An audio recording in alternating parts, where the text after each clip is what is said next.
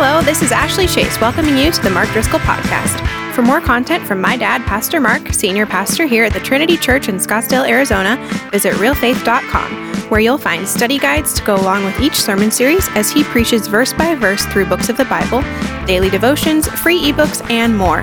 Now grab your Bibles and get ready for today's sermon. All right, we're going to continue our intense, dark, and awesome study of Elijah, amen? If you got a Bible, we're in 1 Kings chapter 18. I'm going to get right to work. We got a lot of wood to chop. Here's the big question. How can we stand against the Ahab and Jezebel spirits today? As you find your place in 1 Kings 18, let me set it up for you. We're looking at a story in history from about 1,000 years ago. It is in the nation of Israel. It's an Eastern story. There is a king named Ahab. He's got a wife named Jezebel. Ahab is passive. Jezebel is controlling. And then God sends a man named Elijah, who's a prophet, to confront both of them. So we've established our basic thesis, and that is that these are actual historical people, but working through them are different spirits and powers. Through Jezebel is what we're calling the Jezebel spirit, demonic, controlling, domineering, overbearing. Working through Ahab is what we're calling the Ahab spirit, passive, indifferent, tolerant, doesn't like conflict and responsibility. Working through Elijah is God the Holy Spirit, and he confronts these two people and the spirits at work in and through them. We've also established that there are three personality types that come.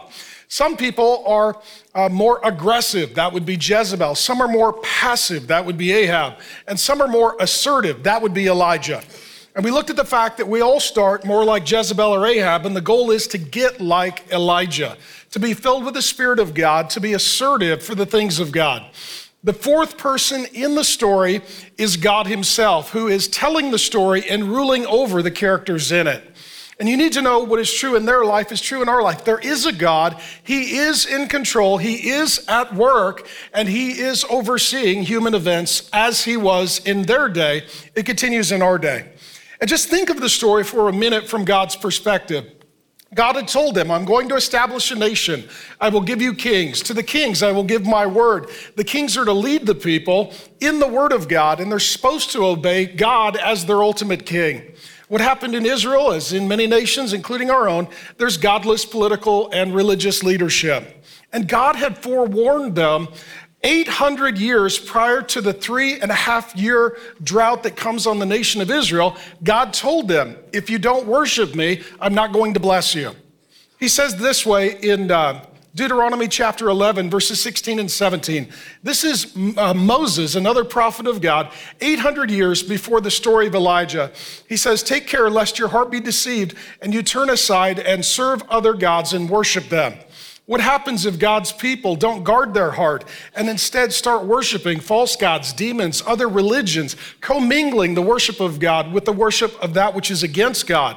God says this, then the anger of the Lord will be kindled against you, and he will shut up the heavens so that there will be no rain. And the land will yield no fruit, and you will perish quickly off the good land that the Lord is giving you. What happens is God says, I'm going to give you good land. But if you don't live as good people, you're going to have a bad ending. That ultimately, unless I provide for you, that place cannot bless you. And so God told them, worship me, otherwise I refuse to bless you. And what happens then, we looked at the storyline of Elijah, that for 5 generations in this nation, there was one family that ruled and reigned. They were the kings and the queens, and they were godless, evil, and demonic. So we looked in the first sermon. There was one generation that was bad. The next generation got worse and worse and worse. And we're literally making this rapid descent toward destruction, death, and hell. And it says at the end, the 5th generation, Ahab, he was the worst of the worst. He was the worst of all. And then God showed up after he had been ruling and reigning for about 21 years through the prophet Elijah and said, no more, my patience is done. But then God still gives him 3.5 years of warning and waiting. It's not going to rain. But during that time, if at any point you will stop worshiping false gods, start worshiping me, I can bless you. What we see in this is God's incredible patience. 38 years, Ahab, an awful demonic counterfeit of Jesus, he rules and reigns for 38 years. How many of you wouldn't just endure with your enemy for 38 years unless you had to? Well, God doesn't have to. God can just strike this guy dead or move on to another king, but God waits patiently for 38 years. In this, I want you to know there's a difference between tolerance and patience. In Revelation 2, with the Jezebel spirit, Jesus rebukes the church at Thyatira, says, you tolerate, and that's a sin. There's a difference between tolerance and patience.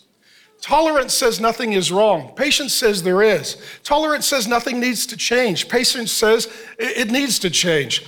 Tolerance goes forever and patience comes to an end. And God is not tolerating, he is waiting for people to be repenting. Some of you need to know that in your own life, you have habitual sin, you have rebellion, you have folly. We all do. And you may think, well, God must be indifferent or tolerant, or maybe he even is supporting my lifestyle decisions. No, he's not being tolerant, he's being patient. He's being patient. And let me say this, God's patience ends, and then God's judgment begins. It says this in the Bible, that people are storing up for themselves wrath for the day of wrath. If you live longer, that is not necessarily a blessing, because if you continue rebelling, all you're doing is storing up more judgment for the end. That's what happens to King Ahab. And then the day of judgment comes. So here we now see God's patience comes to an end. God has not been tolerant, he's been patient, but now his patience is done and his judgment begins. So the first question is, God is speaking, are you listening? 1 Kings 18, 1 and 2. After many days, so God warned through Elijah, it won't rain for 3.5 years, so God's been patient. The word of the Lord came to Elijah. God has a word. In the 3rd year, so God's waited 3 years, saying, go show yourself to Ahab, and I will send rain upon the earth. So Elijah went to show himself to Ahab. Now the famine was severe in Samaria. 3+ years, no rain and no dew. I know this is hard to imagine, but just imagine living in a place that was very dry and had issues with water. Just imagine that, how terrifying that would be. Now there's no rain for 3 years, and they don't have the kind of reserves that we do. So what has happened to the livestock? What's happened to the crops? What's happened to the economy? It's dead. The whole nation is a funeral. Every day is a bad day. Literally, everyone and everything is dead and dying. And here comes Elijah. And Elijah has a rebuke for the king from the Lord. And he's going to give a word to the king from the Lord. I want you to see here, first, Elijah understands the difference between God's will and God's timing. I've said this before, but you need to get both right. Not just God's will, but God's timing. And so God's will was, you need to go rebuke Ahab, and God's timing was, you need to wait over 3 years. That's God's timing. If he would have just rushed ahead, if he would have not been on the timeline of the Lord, he would have not seen the blessing of the Lord. Many of the mistakes and errors in my life, maybe this is true of you, I knew the Lord's will, but I got ahead of the Lord's timing. I was impatient. I'm the guy that yells at the microwave. I'm that guy. If you're in the left lane and you're not going 30 over the speed limit, I don't understand why you're there. I don't understand, okay? I understand. That's for me. And, and I do know that my new Bronco only goes 101 miles an hour. They have a governor on it. You can't go any faster. How do you know? I know a guy that owns a Bronco, and he tried it. So I'm not super patient, and so what I can do is I can know the Lord's will, but I can get ahead of the Lord's timing. What I love about Elijah, he knows the will of the Lord, and he waits for the timing of the Lord. In addition, what he does while he's waiting, he spends his time praying. So don't waste your time, invest your time, especially the time in between the times. God says, here's what you're gonna do. Wait 3 years, then I got something else for you to do. In the interim, the 3 years are spent praying. It tells us this in James chapter 5, verse 17 in the New Testament. Jesus' half-brother says, Elijah was as human as we are.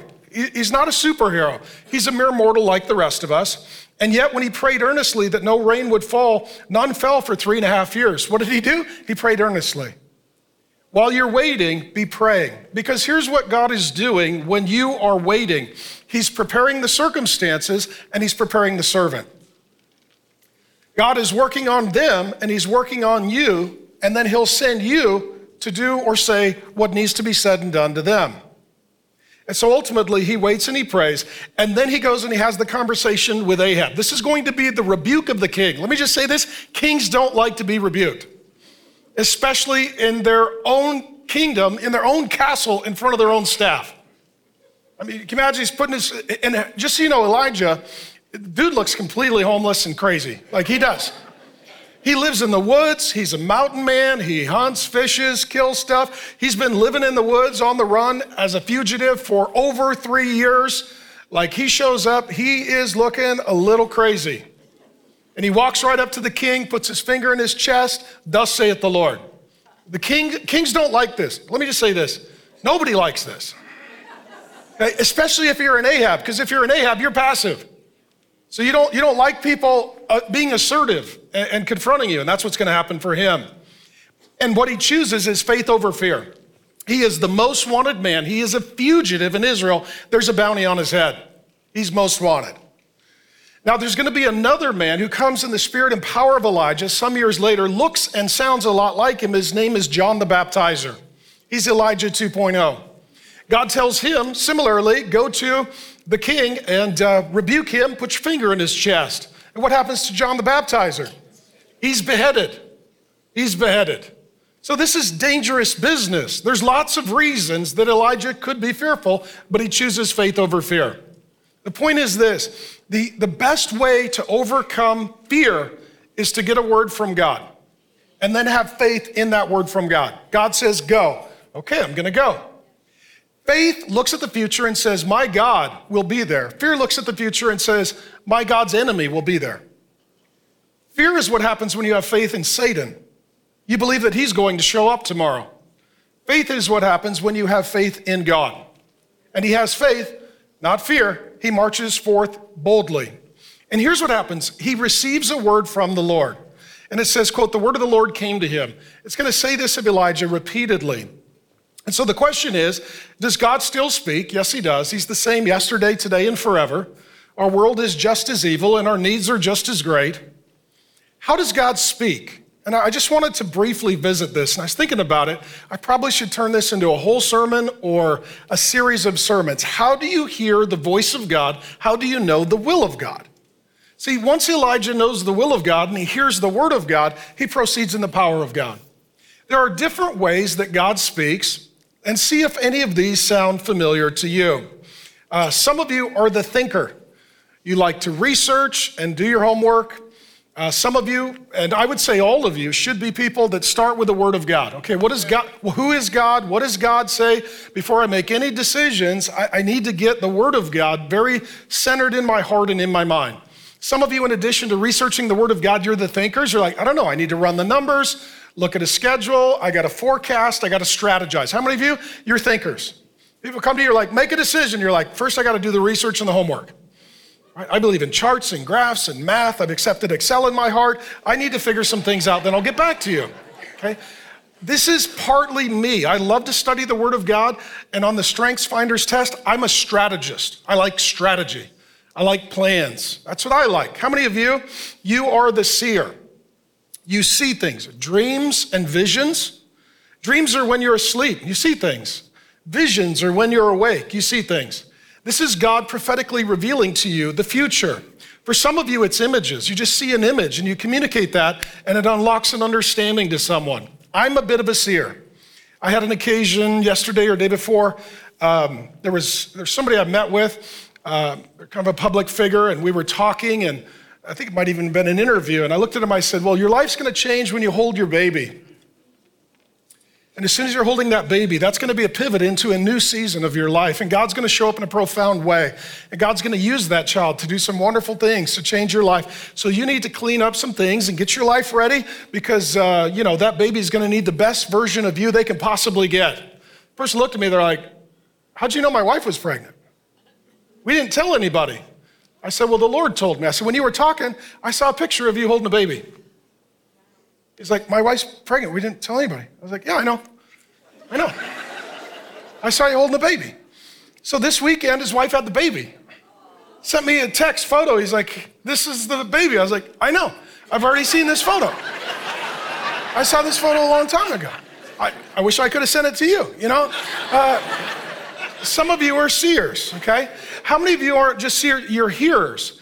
And that can mean when you're studying the Bible, God just highlights it and you're like, burp, that's it. That's the word of the Lord. And it fits the perfect situation.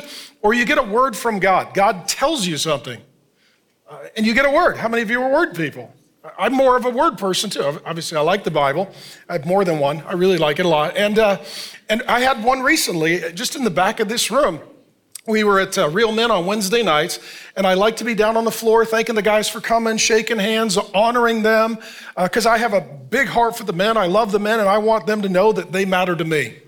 And so the men were all walking out, and there was a group of men, and they didn't make eye contact, and and God said, greet Mike. I was like, huh? So I look over, there's a whole bunch of dudes walking out, and God's like, that's Mike. Greet Mike. So I walked up, I said, hey, wait a minute, I tapped him on the shoulder. He's like, yeah. I said, hey, thanks for coming, Mike. He looked at me, he's like, huh? How'd you know my name? I'm a first-time visitor. I said, well, God said to greet Mike. I assume you're Mike. Dude looked real spooked. Okay, so, right? So then then his brother's serving here. His brother's like, how'd you know my brother's name was Mike? I was like, I have no idea. I was hoping, He said, I've been trying to get my brother to come to church forever. He wouldn't come to church. Finally, I got him first time to come to Real Men's. And he's not sure about Christianity and all this God stuff. He said, and then you walked up and introduced yourself and welcomed him by name. I said, yeah, tell him there's a God who knows him and has been looking for Mike. See, some of you are hearers. And it's people like, how do you know it's true? I mean, I got Mike. There was like 400 guys and I found Mike. I don't know.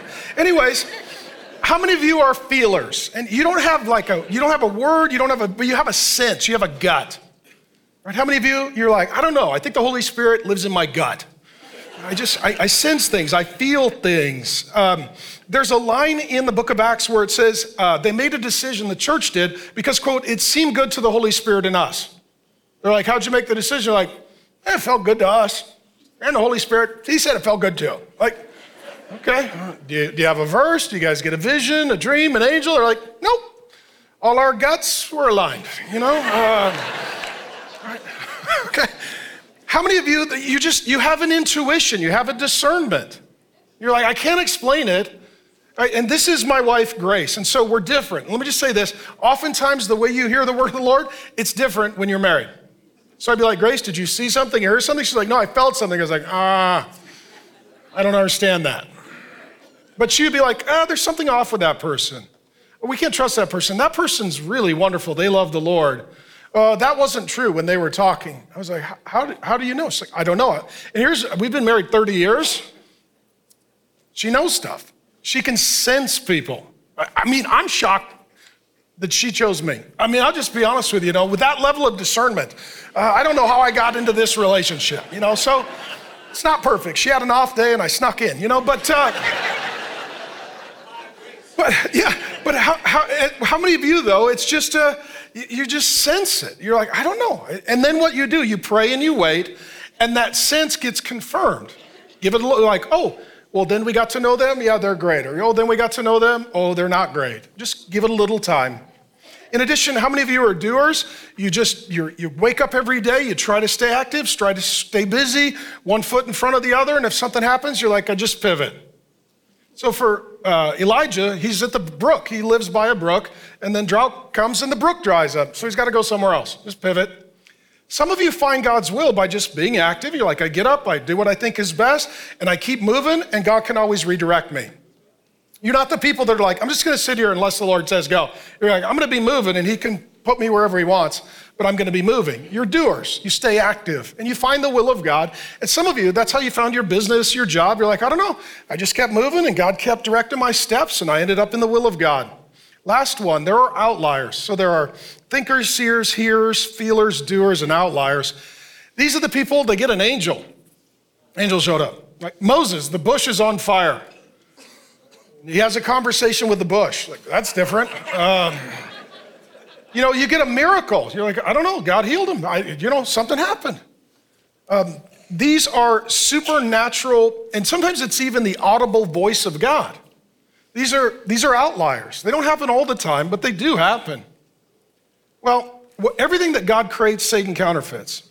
And so what's interesting, back to the story of Elijah, there's the prophet and there's 850 counterfeit false prophets of Baal and Asherah that he's about ready to have a showdown with. In addition to the Holy Spirit, there's the demonic spirits of Asherah working through Jezebel and Baal working through Ahab. And so Elijah needs to be discerning because there's lots of prophecies and words and visions and activities. And is this of God or not of God? Is this true or a counterfeit? And so what we're seeing is, so let me say this. One of my theses in the Bible is it's not old, it's eternal. And it's not just what happened, it's what always happens. Because even though people come and go, the demons remain the same. And so as we read this, some of you will be like, this is so primitive. 3,000 years ago, Baal, Asherah, pagan deities, primitive religion. Thankfully, we've evolved beyond that. And then I saw this at National Geographic this week. National Geographic is reporting that paganism is on the rise. I'll read it to you. At least 1.5 million people in the US identify as pagans. They're worshiping old demonic gods and pagan religions, up from 134,000 in 2001, tenfold increase in about 2 decades. They range from Wiccans to Cometics to TikTok witches and heathens. Quote, there is a move away from organized religions and towards spirituality, says Helen Berger, author and sociologist of contemporary paganism and witchcraft. Here's what's driving it. Female empowerment. Jezebel, and gay rights movements, Ahab, passive men, and the climate crisis, Baal, the god of environmentalism, we're going to talk about him in a minute, and a desire for a more life-affirming religion, tolerance.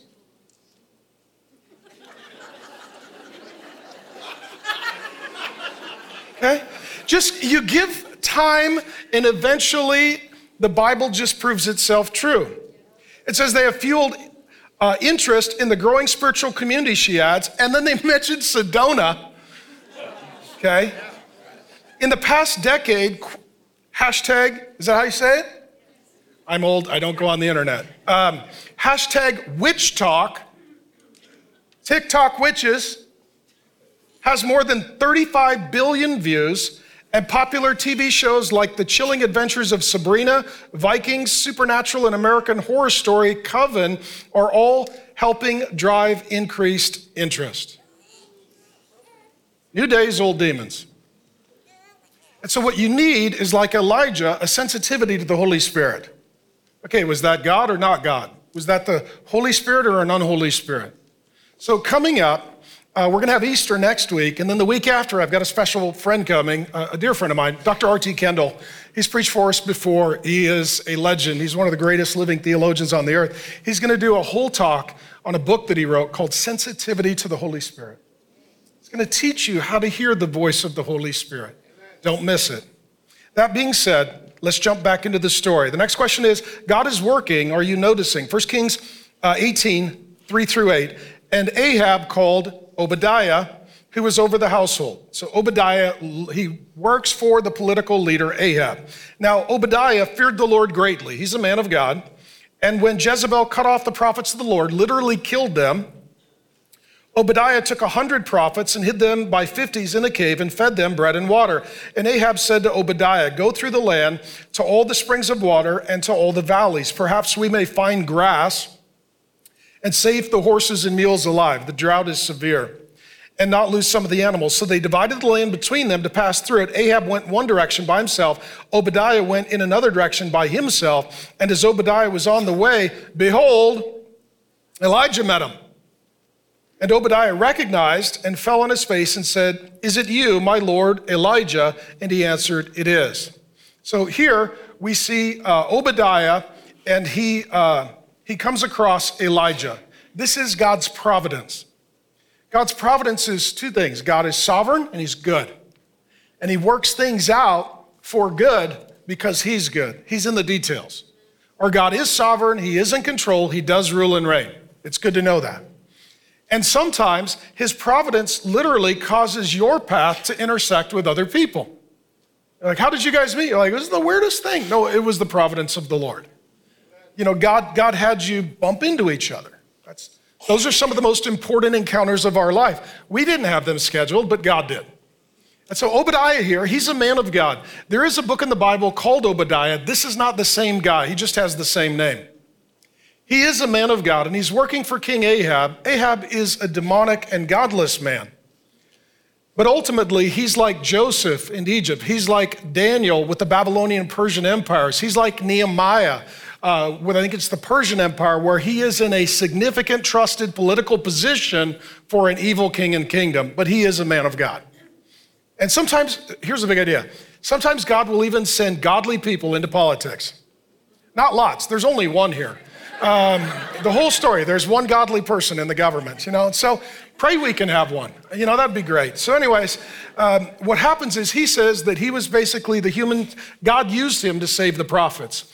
Jezebel murdered and slaughtered all the prophets because she wanted Asherah and Baal to be worshiped, not the God of the Bible, so you got to get rid of all the Bible teachers.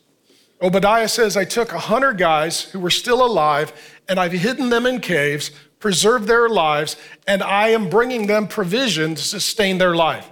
He's saving and sustaining the lives of 100 of God's servants, and his path crosses with Elijah. He honors Elijah as a man of God. He bows down, fell on his face, calls him my Lord. And what we see here is that Obadiah is part of a remnant. Paul's going to use this in the New Testament, and he's going to talk about God always preserves a remnant. Okay, and as dark as things are, the good news is there are some people who do love and serve the Lord. The moral of the story is, even though it gets dark, there is still a faithful remnant. And God uses the remnant for a revival. It's like he keeps a few embers burning so that then he can send the fires of revival again. And so you just need to know that these prophets of God, these servants of God, they've basically gone underground. They're like the underground church. There's so much persecution that they've gone underground. There are good Bible teachers. You got to find them. There are good Christian schools. You got to find them. There are good churches. You got to find them. And sometimes you're like, is there anybody left? Well, yeah, God has a remnant. And sometimes you just need to know that to be encouraged. Now, what happens here is Obadiah and Elijah, they're both men of God. They're practicing something called civil disobedience. Let me explain this. Civil disobedience is where the servants of God disobey the government so that they can remain loyal and faithful to God. Well, howdy, it's Ashley Chase here, the Executive Director of Real Faith Ministries, which is my parents, Pastor Mark and Grace's Bible teaching ministry. I love getting to teach the Bible with them and distribute resources all over the world. When the rest of the world is going woke and quite frankly losing their minds, we are focusing on the truth of God's word that is unswayed by political and social trends. For those of you who pray and give to Real Faith Ministries, we are fully supported by ministry partners like you. Head over to realfaith.com to partner with us and access a mountain of free Bible teaching. Every $1 you give reaches 100 people with the gospel. It's pretty amazing. And as our thanks to you, we'll send you an ebook of my dad's systematic theology, which is called Doctrine. It's all about Jesus. It's a huge resource. No matter what questions you have about Christianity and Jesus, I hope it'll answer them. So again, just go to realfaith.com, give a gift of any amount, and we'll send you a copy.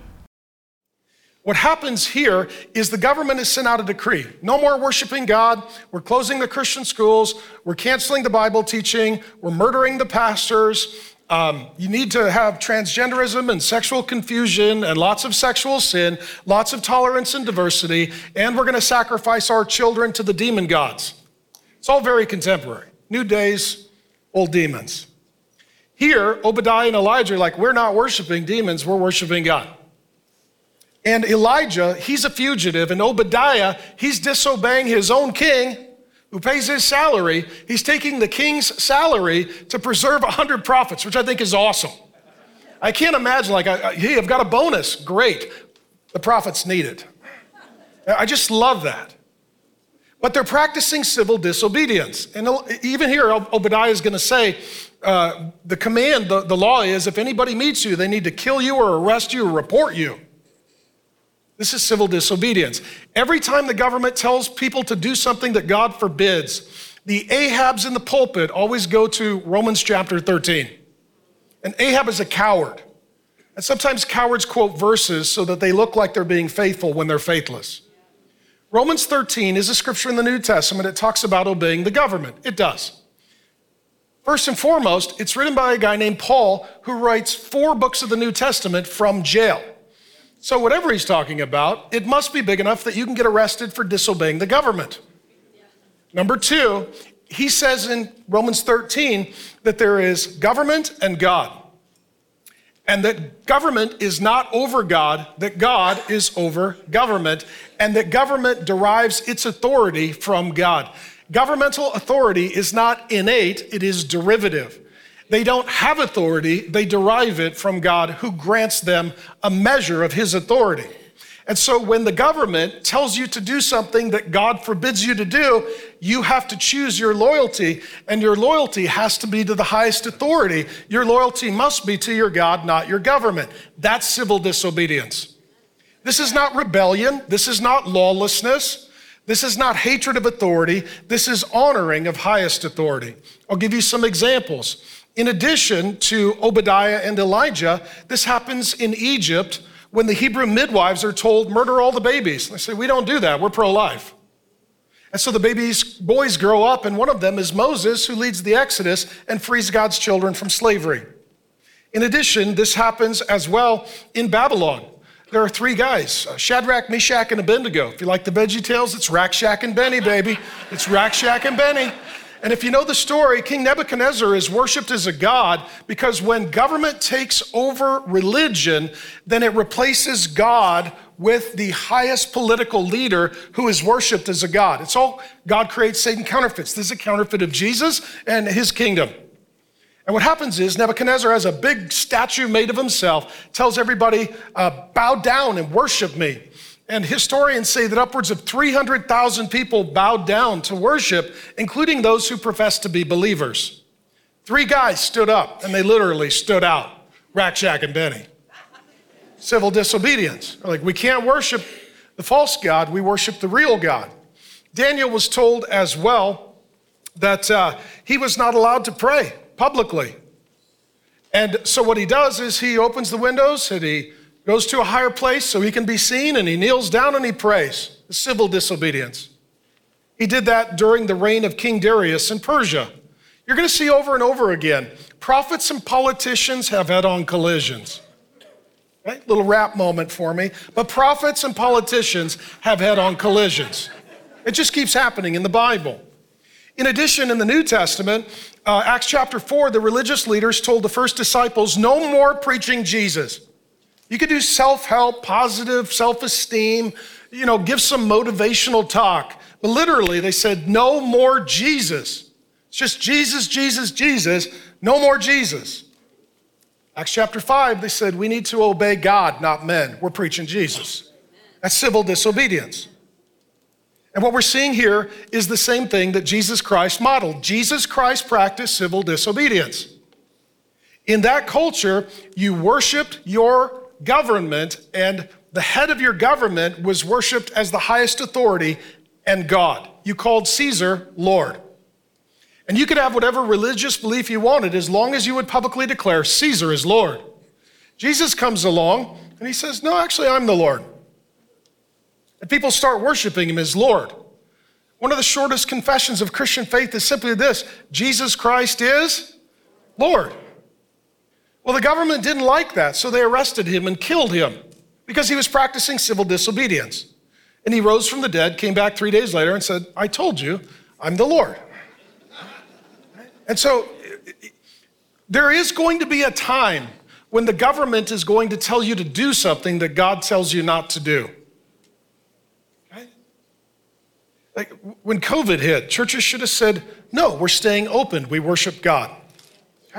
When the government comes along and says, here's what you need to teach kids about sex and gender, the answer is no.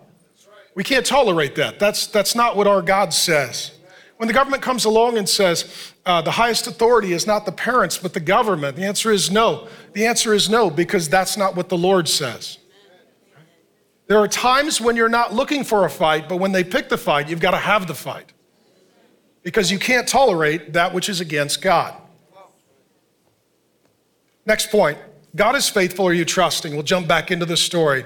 1 Kings 18, 8 through 16. Go tell your Lord, behold. So Elijah's giving Obadiah a message to deliver to his boss, King Ahab, who probably doesn't know he's a believer. Go tell your Lord, behold, Elijah is here. And he said, how have I sinned against you? Obadiah, he's fearful that you would give your servant into the hands of Ahab to kill me, as the Lord your God lives. There is no nation or kingdom where my Lord is not sent to seek you. He's like, they have expanded the search for you to other nations. You're the most wanted man on the earth. And when they would, there is no nation or kingdom where my Lord is not sent me to seek you. And when they would say, he is not here, he would take an oath of the kingdom or nation that they had not found you. What he's saying is, we took an oath if we found you, we'd kill you or arrest you. I just met you. I don't want to kill you. I don't want to arrest you. I certainly don't want to go tell Ahab that we're friends. And now you say, go tell your Lord, behold, Elijah is here. And as soon as I have gone from you, the Spirit of the Lord will carry you, I know not where. And so when I come and tell Ahab and he cannot find you, he'll kill me. He'll kill me. Although I, your servant, have feared the Lord from my youth. Hey man, I went to camp. I was homeschooled. I don't want to die. Has it not been told to my Lord what I did when Jezebel killed the prophets of the Lord? Like, I got 100 dudes need me to stay alive. 100 men of the Lord of the prophets. I hid them by 50s in a cave and fed them with bread and water. And now you say, go tell your Lord, behold, Elijah is here. And he will kill me. He keeps coming back to his deepest fear. This is his fear bond. I don't want to die. And Elijah said, as the Lord of hosts lives, that's the God who rules angels that can defeat demons, before whom I stand. It's just amazing. He's like, I'm going to stand in front of God. I just tell you what I just saw. I see every one of us standing before the Lord. And what Elijah says is, you know what? It's not just the last day that I stand before the Lord. It's every day I stand before the Lord. And every day I stand before the Lord and I give an account for me. We're all going to stand before the Lord and give an account. And what Elijah is saying is, I'm going to prepare for the day that I stand before the Lord by standing for the Lord every day until I'm standing before the Lord. This is his mindset. This is his courage. I will surely show myself to him today. So Obadiah went to meet Ahab and told him, and Ahab went to meet Elijah. So here what we saw that Ahab is passive, Jezebel is aggressive, and Elijah is assertive. Here he's being assertive. He is taking the fight to Ahab and Jezebel. He tells Obadiah, tell him, ding, ding, see you in the ring. Today is the day. Right? This is it. This is like the old Western showdown. I'll see you in the middle of the street. We're pulling guns. Only one's going home for supper. That's where we are. This is a conflict. This is a fight. And so ultimately, Obadiah begins with fear. Now what he says is that he feared the Lord greatly and he had feared the Lord from his youth. So his life was lived in fear of the Lord, but in the moment he had a fear of death. Let me say this. You can be a good believer and have a bad day. He's a good believer, but he has a bad day. And if you stop fearing the Lord, you're capable of fearing anyone or anything. Who or what do you fear? Do you reverence? Do you regard? Do you submit to? Do you surrender to? In this moment, he fears death. And you can't fear death and fear the Lord. You can't fear the Lord and fear anyone or anything else. Let me talk briefly about fear.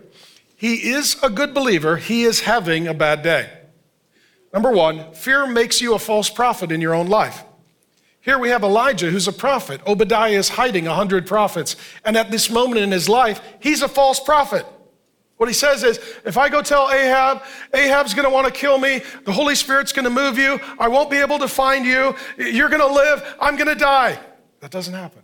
That's a false prophecy. Let me say this.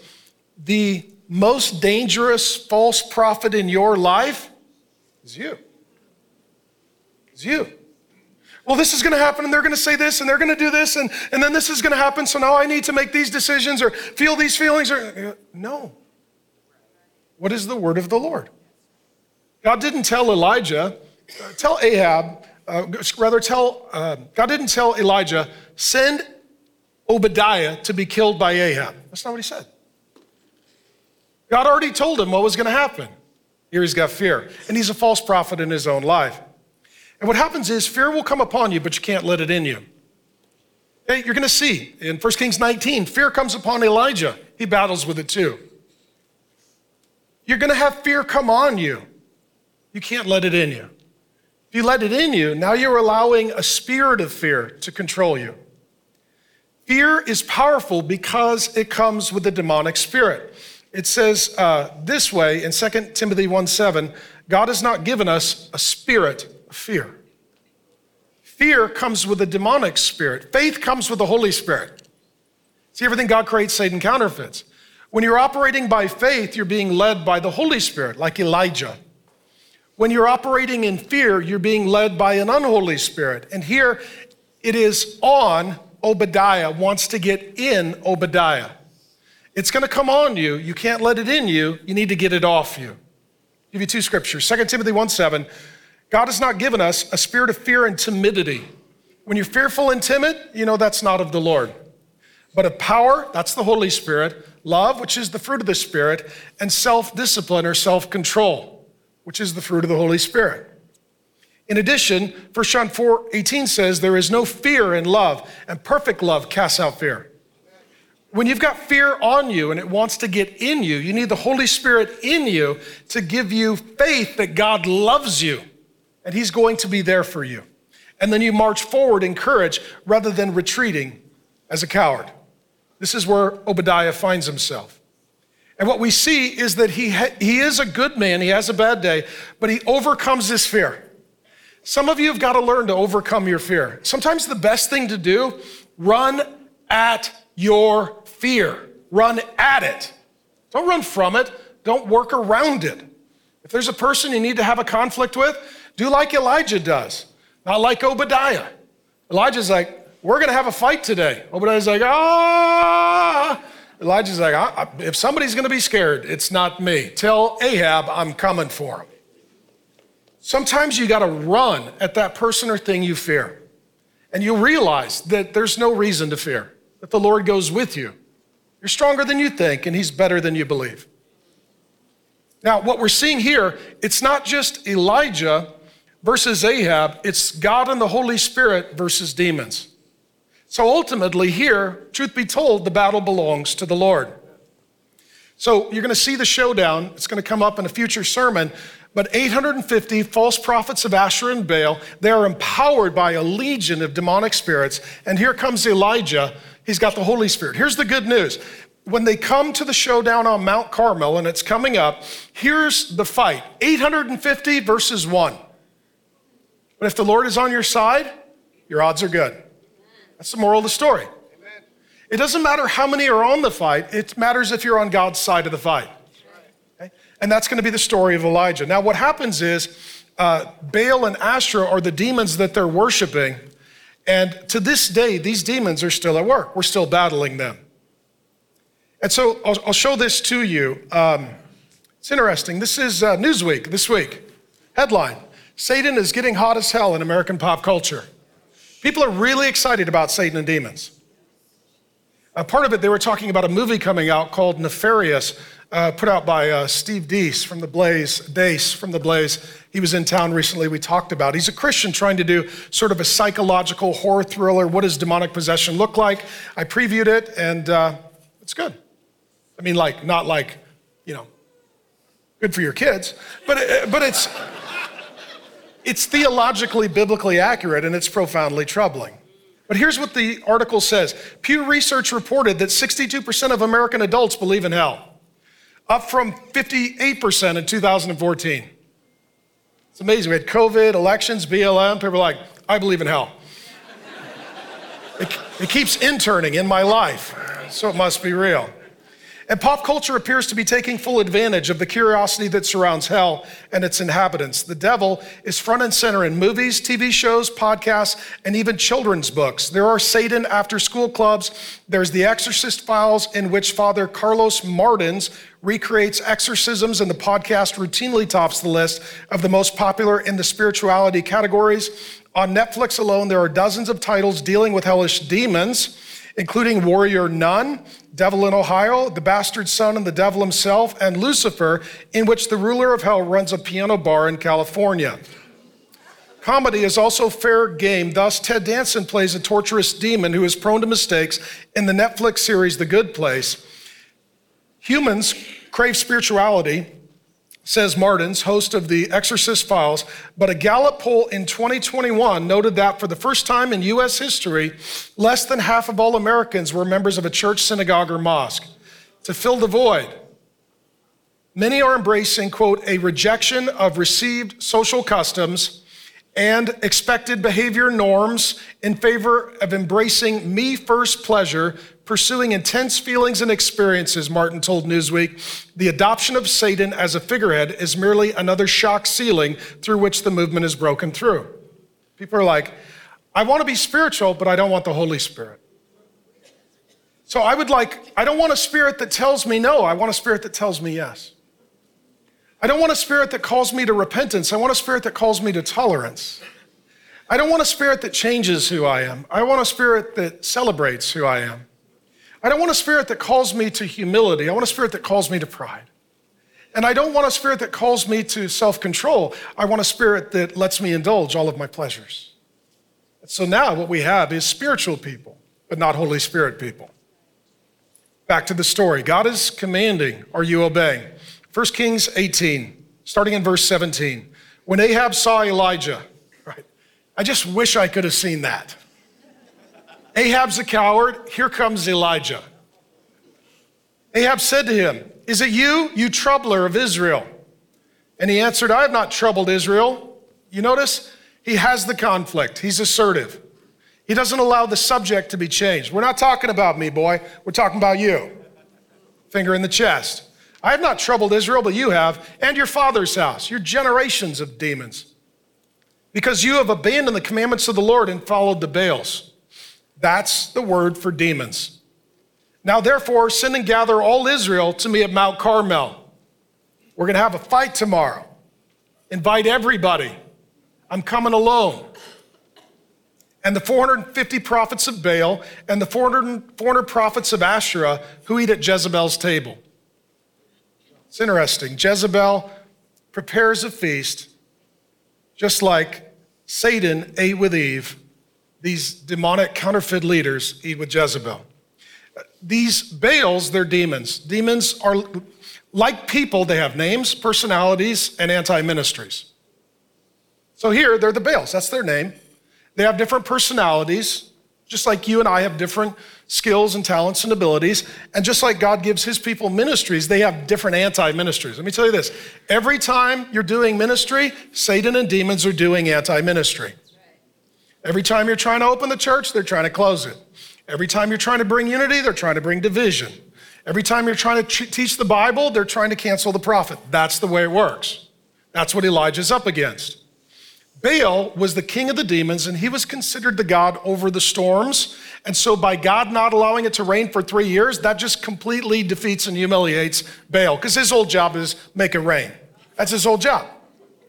With him is Asherah, who's considered the leading and highest ranking female demon. She had transgenderism, castrated males. She encouraged lots of sexual sin and adultery. And also together, when a child was conceived, you would offer your child as a sacrifice to the demons. This is nothing more than pride, tolerance, diversity, and Planned Parenthood. Same spirits. New days, old demons. And what's interesting, we read this and we say, they were so primitive, thinking that if they worshiped the earth and creation, that it would sustain their life and bless them.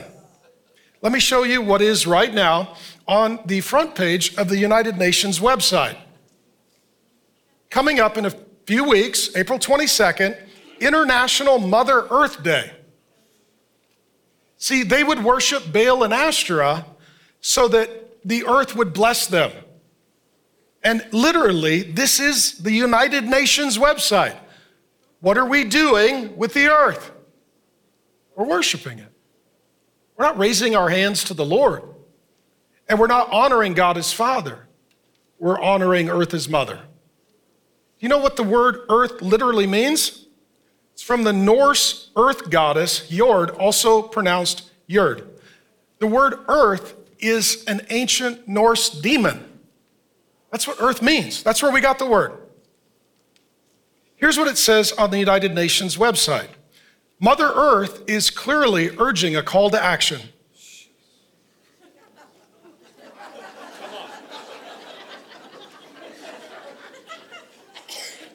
So Mother Earth, she has a prophecy.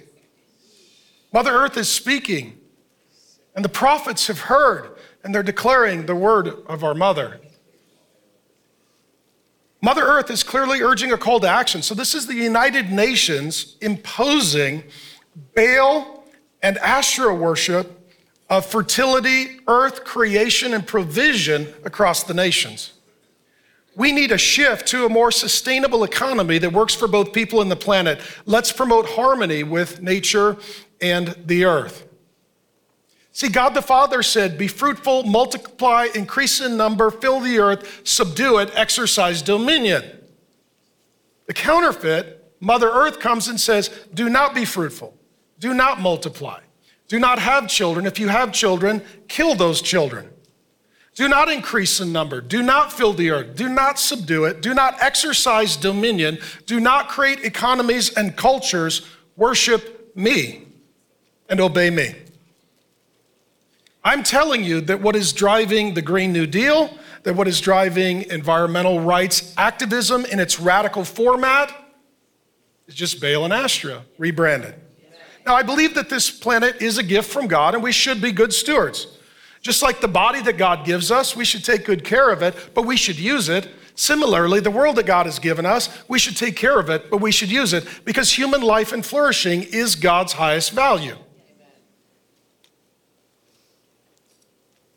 Now, let me say this. I'm getting close to time.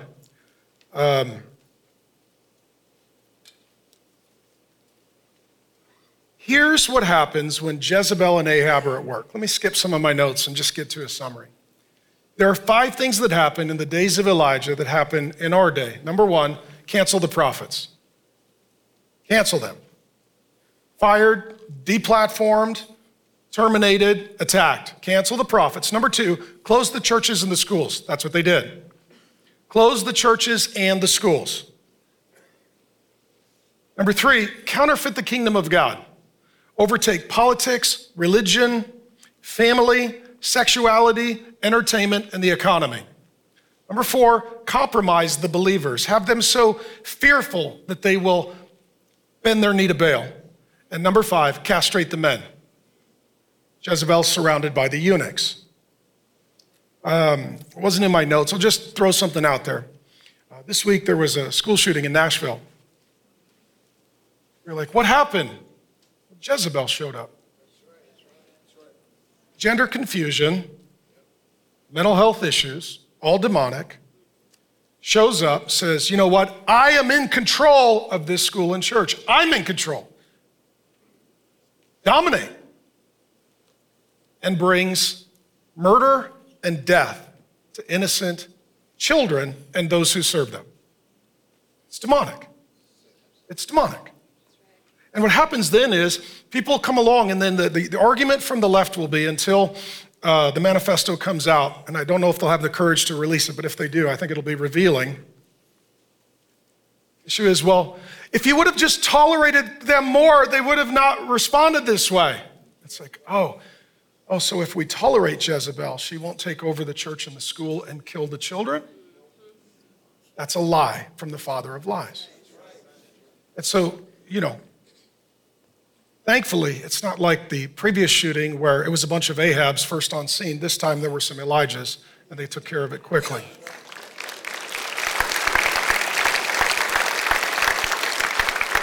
But in these moments, people are like, what happened? What's the cause? What caused this to happen? It's unseen. It's demonic. Anytime someone who has not attended the school for 20 years shows up to shoot the children, that's control. That's demonic. That's a spiritual attack in the physical realm. The Bible doesn't tell us just what happened, but what always happens. A couple of things I'll close with, and I'll just say this. We need more prophets and less politicians. We need more prophets and less false prophets. Okay? Here's Elijah. He's up against politicians and 850 false prophets. Here, God has a problem with Ahab. The problem is between God and Ahab. God calls Elijah to pick a side. So Elijah does not have a choice if he will get in trouble. His only choice is who he will get in trouble with. As a believer in this day, you need to know you're going to get in trouble. The question is, who are you going to get in trouble with, and what are you going to get in trouble for? Elijah's like, well, if you got a problem with God, I'm going to have a problem with you. I don't want God to have a problem with me. Okay? There are times when you've got to decide what side of the fight you're on. And you've got to have the courage to stand. In addition, being nice is not always being godly. I'll say it again. Being nice is not always being godly. Elijah's not a rude man. He's not an unloving man, but he's a direct and assertive man. And some of you have been wrongly told that to be a Christian, you should never have anyone dislike you. And then you give in to the spirit of fear of man. That you should only and always say nice things. That you should only and always make friends. Well, Elijah's a man of God, and he's the most hated man in his nation. Because he's the one who will not bend his knee to Baal. What I think is really curious about Elijah, there's 100 other prophets. What do they say? Nothing. Like, we agree. Get him, brother. We'll pray for you from the cave. Okay. He's in the fight. He leads with a chin. What I love about Elijah, man, it's just, hands up, chin down, feet forward. Would have been nice if one of the guys came out of the cave like, hey, bro. Nope. Now, the report in our day would be, Elijah is so mean. What kind of believer is this? It didn't rain for 3.5 years. Look at the economy, look at the crops, look at the livestock. People are dying, our nation is struggling, our king is crying. What kind of Christian are you? An anointed one. Repent, and then there'll be rain.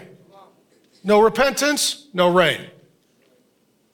In addition, an evil person thinks that the godly person is the problem.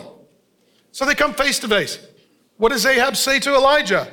Oh, you're the troubler of Israel. You're the troublemaker. You're the trouble. Everything was fine. We were doing great. Economy was booming. Sex was awesome. Crops were flourishing. You showed up. It's been really painful. You've caused a lot of trouble. We were rolling. You got in the way. If you wouldn't have showed up, we'd be doing great. If you would just shut up and go along, we'd be doing fine. He thinks that Elijah's the problem. Elijah's the solution. Now, that being said, this word troubler, it sometimes is translated asp or viper. What he's saying is, you're the devil. You're the devil. Our world today thinks that Christians are the devil and that Bible teaching is evil. You just need to know the day we live in, it's not just that the hardened in the culture disagree with us, they think we're evil. See, that's different. Because if you disagree with someone, you ignore them. But if they're evil, you have to stop them. That's the day we live in. You're a parent who thinks that there are two genders and you get to raise your child, you're a troubler. You think that the Word of God is the highest authority? You're a troubler. You think Jesus Christ is Lord? You're a troubler. Let me just say this. Being a troubler is a ministry. Okay? People, guy asked me recently, like, you make a lot of trouble. I was like, that's my job. The job is that at some point, if the devil's gonna give us hell, we need to give him a little hell. And sometimes making trouble and getting in trouble, well, that's a ministry. You're very controversial. Praise the Lord, at least you're listening, you know? Now, and sometimes you have to fight. This is the time where Elijah needs to have the fight. There are times you need to have the conflict. You need to have the confrontation. You need to come out of the cave. Okay? And I'll close with this. This will be my close. Okay? This story is a little story, and it's part of a much bigger story. It's the story of the Bible. Elijah is a type of Jesus, and Jesus is the greater Elijah. When Jesus comes, he's like, who do people think I am? He's like, some people think you're Elijah. He is the greater Elijah. He is not just the man of God, but he is God become a man. But he is filled by the same spirit of Elijah. He's filled by the power of the Holy Spirit. And just as Elijah stood against the political and the religious leaders, so Jesus stood against the political and religious leaders. Just like they tried to kill Elijah, they tried to kill Jesus. Just like Satan was involved, Satan was working through all of the counterfeit false prophets of Baal and Asherah. So in the days of Jesus, Satan worked through the counterfeit and false disciple Judas. And then ultimately, Jesus Christ, the greater Elijah, not just a man of God, but God become a man, they killed him. This happened on Good Friday. This Friday, we've got a documentary going out. We're going to tell you about the death of Jesus. Pray it reaches 10 million people. That's my prayer. And then what will happen is next weekend, along with churches across the world, we're going to get together. We're going to celebrate Easter. And it is that our King Jesus conquers all kings and kingdoms. Our King Jesus rules and reigns over all demons. Our King Jesus forgives sin and he conquers death. And he's the greater Elijah.